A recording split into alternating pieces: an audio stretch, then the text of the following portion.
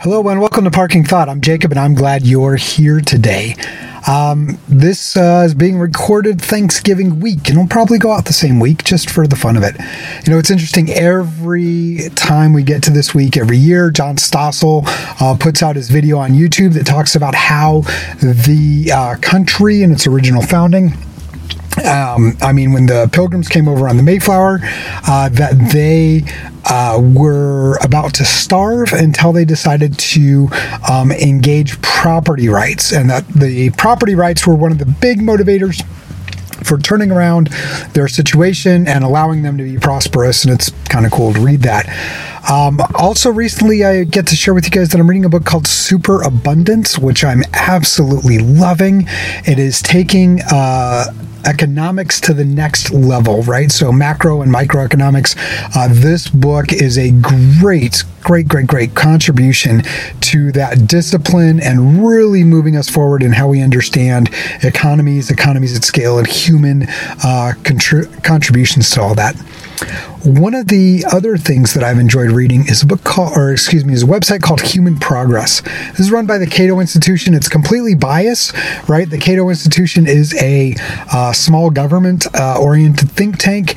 And when you hear small government, that may turn off or cringe, right? Get you to cringe a little bit. But think of it this way. Think of it that if there was a fixed pie between the size of government and its power and the size of the people's power, right? What the Cato Institute generally advocates for is more power to individuals, right? And that means you keeping more of your stuff, you doing more with your stuff that you want to do. And so it's an extension of the ownership of the self in many ways. Now, we can still disagree with them. The bias is definitely there, but humanprogress.org is cataloging lots of wonderful improvements in our society that tend to get missed by other news agencies and things like that. And so I'm really enjoying adding that to one of the places that I frequent. It's easy in this holiday season to stop and be grateful for all the things or pick some of the things. I'm grateful in many ways that I have the ability to pray for others. I noticed recently that my prayers have been less effective.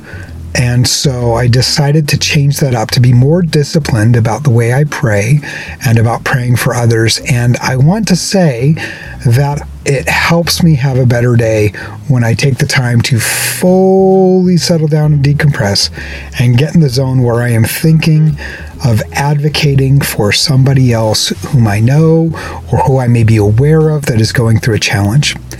And so I hope that whatever you are grateful for, you take the time to let others know. I get to use this podcast as a forum to allow me to share that. And I hope that during this holiday season, you have the opportunity to share what you're grateful for with others in a way that can hopefully be meaningful and resonate with them and encourage all of us to be a little more thankful and a little more kind to others.